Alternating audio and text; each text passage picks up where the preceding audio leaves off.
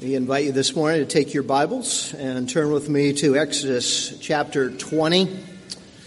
We're looking this morning at Exodus chapter 20, verses 1 to 3. If you have not brought a Bible with you this morning, our passage is on page 61 in the Pew Bibles, in the pew racks in front of you. We are coming this morning to one of the most famous of all Bible passages, the Ten Commandments. The scene here has been Israel at Mount Sinai. There has been preparation for God to come down and give the Ten Commandments, and now we see that God is going to speak these 10 commandments to Israel. Today we're going to be looking at commandment number 1, so just verses 1 through 3 of Exodus chapter 20.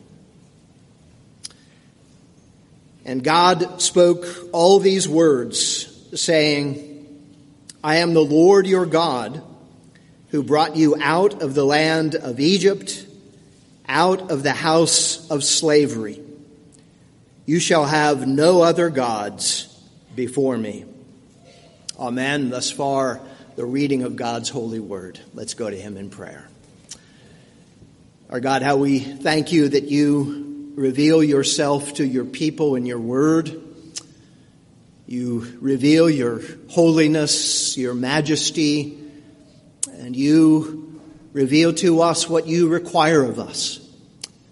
And our God, we pray that you would write your word on our hearts. We pray that you would pour out your Spirit that we might be enabled to do what you command.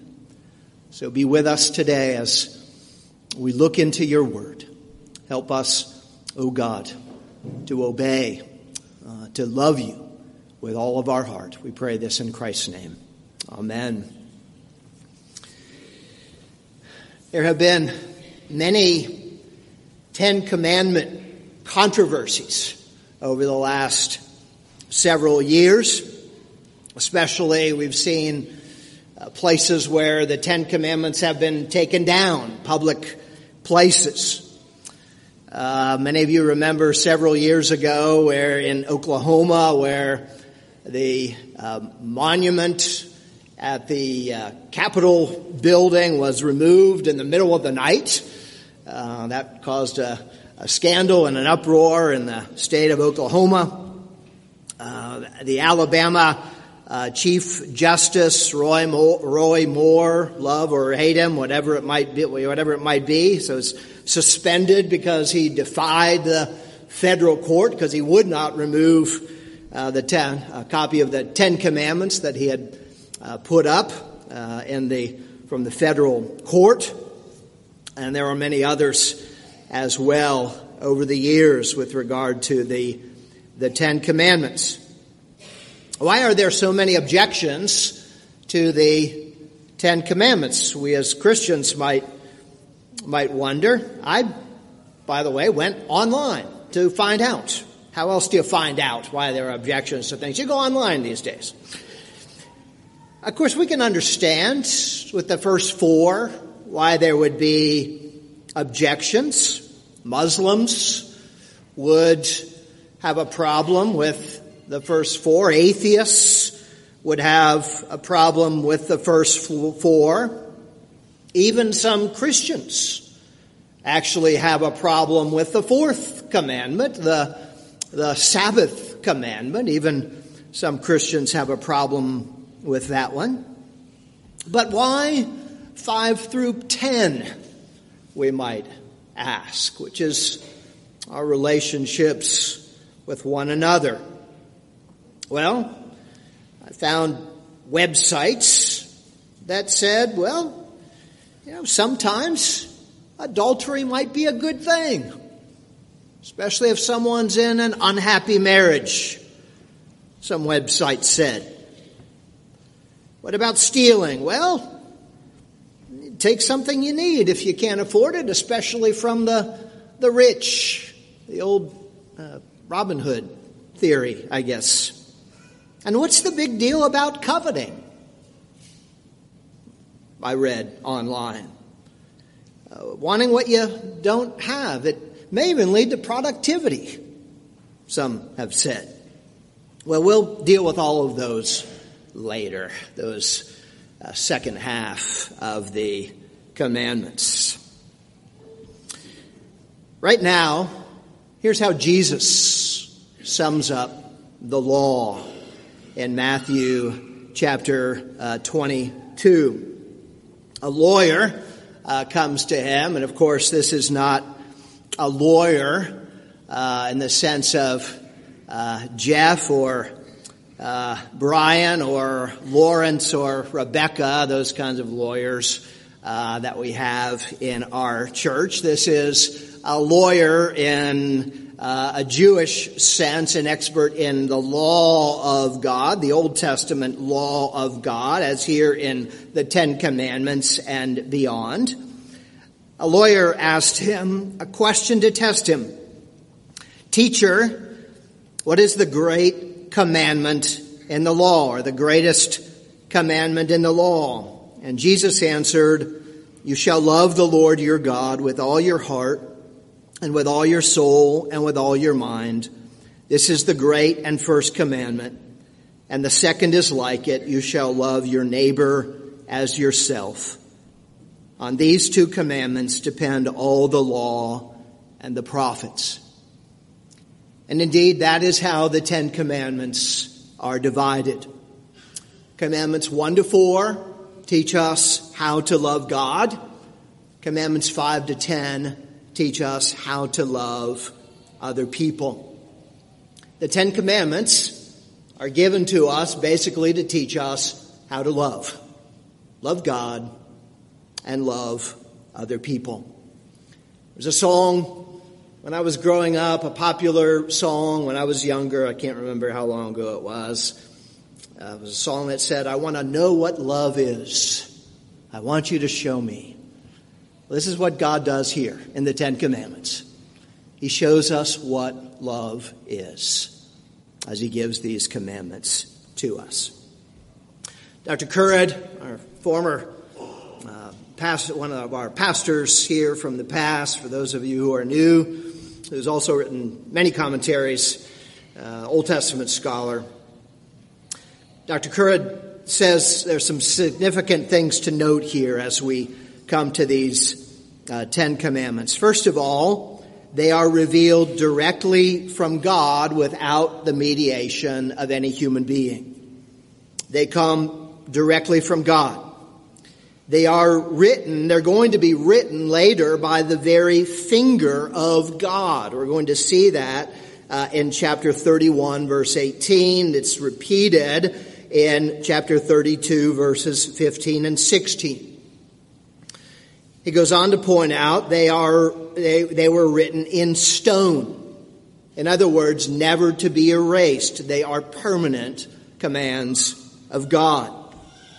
They are written on both sides of the tablet. They're, in other words, to be no additions. They fill up the tablet. So in other words, as he sums up, they are prescriptive, perpetual, and eternally binding. Prescriptive, perpetual, and eternally binding. And yet, as we saw last week, they are based on God's grace. Based on God's grace. That's what we saw as we studied Exodus chapter 19. If you remember back in 19:4 in particular, it's based on what God did for his people. 19:4, you yourselves have seen what I did to the Egyptians and how I bore you on eagle's wings and brought you to myself. Exodus, redemption, then law.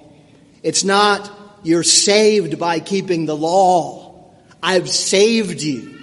Now here is how you should live.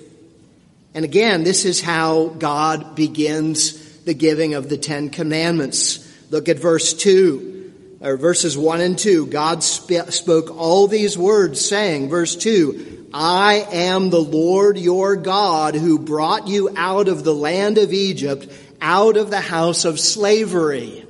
Redemption, salvation. Now you shall have no other gods before me. He begins the commandments. All right. I am the Lord your God. Same exact words that God had said earlier to Israel. I am Lord. I am Yahweh. Same words back in chapter 6, verse 2. Back in chapter 12, verse 12. We won't turn there, but those are directly related to God saying, I will deliver you. And he has done it. This is the one who has delivered, giving them the law, entering into a covenant, a binding covenant, his promise to be their God and taking Israel to be his people. In other words, what we see here is the giving of the law is gracious. It is a gracious act on the part of a gracious God. And we cannot understand God's law without understanding that. As we say in our circles, in Reformed circles, this is part of God's larger covenant of grace that will ultimately culminate in the new covenant in the Lord Jesus Christ. To put it a different way, this law is given for the good of his people. Given for the good of his people. As I said last week or the week before, one of my seminary professors, the wonderful French theologian, Dr. Roger Nicole, you cannot break the law of God. You can only break yourself on the law of God. It is good for us, and God gives it as part of his grace. He doesn't give the law to bind. He doesn't give the law to restrict. He gives the law to continue to set them free. His laws, his rules are for our good. Our obedience is for our good. I often said to our kids, and I think I probably said it on at least one, if not several occasions to each one of all 6 of them, that rebellion is going to lead to a sad life. Rebellion is going to lead to a sad life. And when I disciplined them, and by the way, never in anger, never discipline parents, your children in anger. Get your emotions under control. When I disciplined them, I would always say, I'm doing this because I love you. Because I love you. And you need to learn to obey. We teach obedience for their good, to walk in God's ways. The Apostle Paul said the law is holy and righteous and good. That's in the New Testament. Paul, the great apostle of grace, says the law is holy and righteous and good. We're not saved by the law but we keep the law because it honors God and it is good for us. And by it we reflect God's character and bring glory to God. But more than that, keeping God's law shows our love for God. This is in the New Testament. 1 John Chapter 4:19, we read this, we love because he first loved us. Again, based on what God has done, as we see here in Exodus 20. That's 1 John 4:19, but he goes on in 5:3. This is the love of God, that we keep his commandments. That's the New Testament. We love because he first loved us. This is the love of God, that we keep his commandments. So here we have them. That's our introduction to these 10 commandments. And notice here, and I'll say this about both verse 2 and verse 3, the you is singular. It's interesting here. He's giving them collectively to his people, but the you is singular. Who brought you out of the land of Egypt? It's singular. We might expect a plural there because he brought them collectively out, but each one he has brought out individually. You individually shall have no other gods before me. It highlights our individual salvation and also our individual responsibility. So what are these commandments that we, each one, are to keep that demonstrate our love for God, that in many ways set us free? The first one is absolutely foundational. And we can say that all the others kind of hinge on this one. This first foundational one. You shall have no other gods before me. Before we get into the meat, let's look at some details here. First of all, before me. What does this mean? You shall have no other gods before me. It does not mean there is kind of a pecking order with God at the top. It's not like you can have other gods, but as long as God is the top one, that's okay. No, it means before me means before my face. You can have no other gods in front of me, over against me. No other gods, period, in other words. I and I alone can be God. He is demanding exclusive loyalty here. In fact, there are no other gods. There are no other gods. There are so-called gods. There are things that we make our gods. Things that we make our idols. As J.I. Packer puts it in his wonderful small little book on the 10 Commandments, your God is what you love, seek, worship, serve, and allow to control you. That's your God.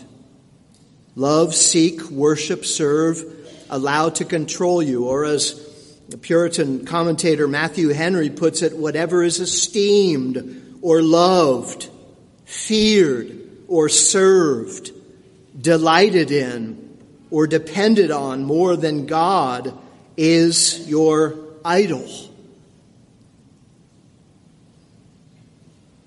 Are there things that you delight in or depend on more than God? That's a hard question, isn't it? Delighting in things, depending on things more than God. Sometimes we have to say, sometimes I do depend on this or that, or delight in this or that more than God. And that becomes an idol to us. Does God really come first? How do we know? Let me take us through 4 things. I got 4 things to examine to know whether God really comes first in our hearts and in our lives.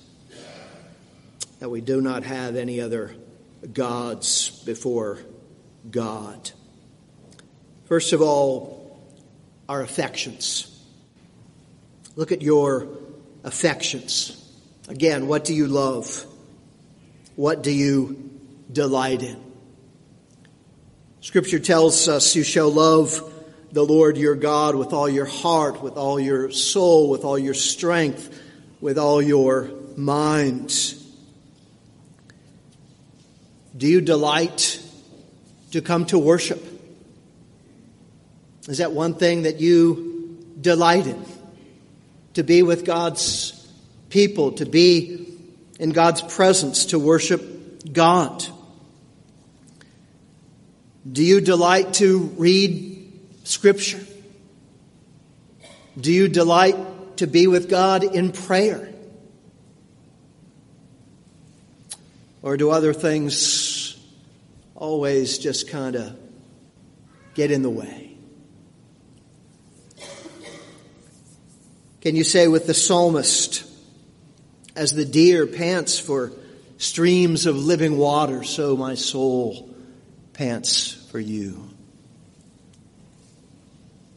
What do you allow to interfere with worship?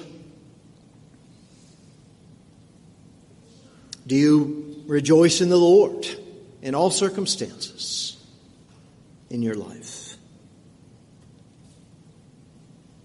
Do you delight in using God's gifts? Christy and I just recently rewatched one of our favorite movies, Chariots of Fire. Wonderful movie, especially about Eric Liddell, who said, when God made me fast and when I run, I feel His pleasure. There's a wonderful biography by Duncan Hamilton of Eric Liddell. What's even more impressive and beautifully written is his service in a Japanese prison camp. How he delighted to serve even in that prison camp. The delight was not just in his running, but it was even in prison as he served other prisoners. Do you feel His pleasure at work, in service to the church, in service to others? How about in your beliefs? Examine your beliefs. Mark Dever, in one of his books, talks about leading a doctoral seminar. And he made a comment about God in this seminar. And one of the people in the seminars, a guy unfortunately named Bill, I actually did go to seminary with Mark Dever. We were classmates at Gordon Conwell Theological Seminary. This was not me. This was a doctoral student. Bill liked to think about God differently, that He was a friendly deity. He liked to think of God as wise but not meddling, compassionate but not overpowering, ever so resourceful but never interrupting. Bill concluded by saying, "This is how I like to think about God." And Dever responded, "My reply was perhaps somewhat sharper than it should have been. Thank you, Bill, for telling us so much about yourself, but we are concerned to know about what God is really like." Sometimes we do make God in our own image. Not the image in the Bible, but our own image. There is an old saying that God made man in His image, and ever since then, man has been trying to return the favor. We like to make man in our image, what we think God should be like, not what Scripture tells us He's like. Remember, God is here at Sinai, as we have seen in chapter 19, in His awesome, terrifying majesty. And when we come to the end of these commandments, the Israelites are going to say, Moses, you speak to us. Don't let God speak to us, because they are trembling with fear, as we see in verses 18 and following.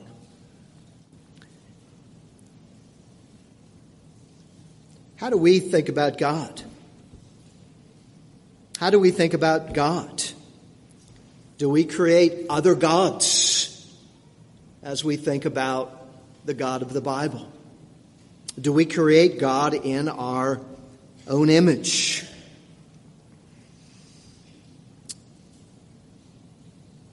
We have the Bible. We in our congregation have the Westminster Confession of Faith. That's helpful.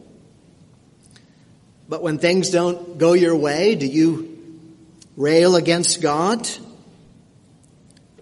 When you face difficulties in your marriage or at work, do you ask God, why did you put me here? I deserve to be happy.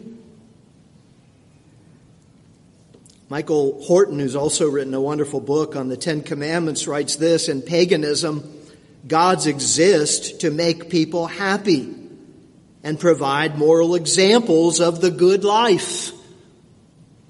And sometimes we come close to paganism, don't we, in our thoughts about God.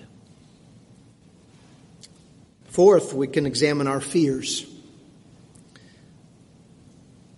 When we fear failure or fear sickness, we are on the throne. I am on the throne.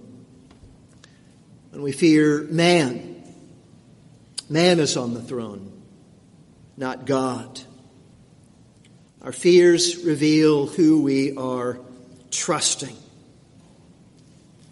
In difficult times, do we trust our resources? Do we trust our money? Who do we trust? Whom do we trust? In times of fear, in times of trial. In practice, look at our daily practice. Whom do we serve? Where do we devote our time?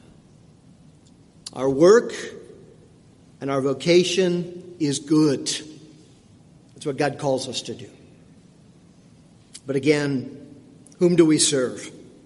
Once again, J.I. Packer writes this: all the 101 things I have to do each day, and the 101 demands on me that I know I must try to meet, will all be approached as ventures of loving service to Him, and I shall do the best I can in everything for His sake.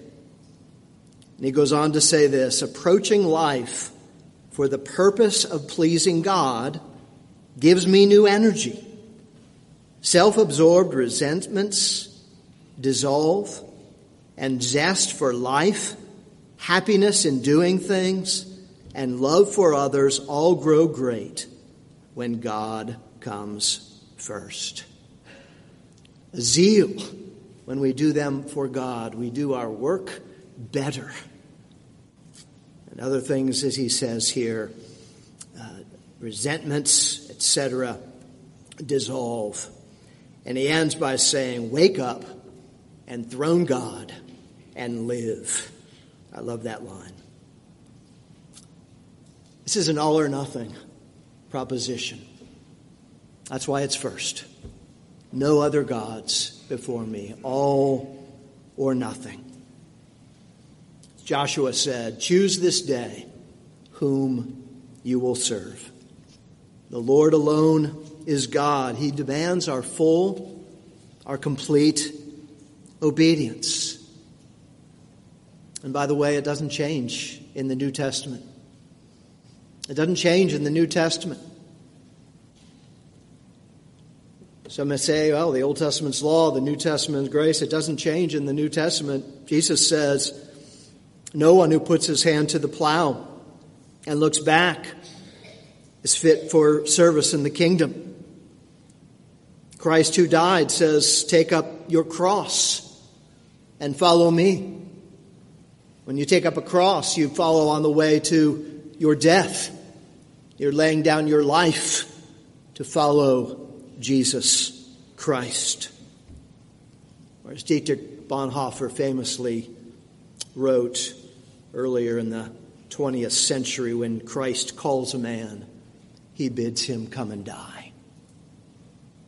That's the call here. One God. One God. No other gods before me. One God that we follow, that we live for, that we lay down our lives for, that we give ourselves fully to follow as he commands. Let's pray. Our God, how we thank you that you indeed are a God of great grace, that you are our God, that you have redeemed us, that you have saved us, and you give us a good law that is good for us, O God. And so, O God, we thank you that you have made us yours. And so help us to make you preeminent in our lives, our one God, who we love and adore, not because, O God, you have seen that we are good, but because you are good and great, and you have called us to yourself. So, O God, we love you. Help us, O God, to increase our love for you day by day. We pray this in Jesus' name. Amen.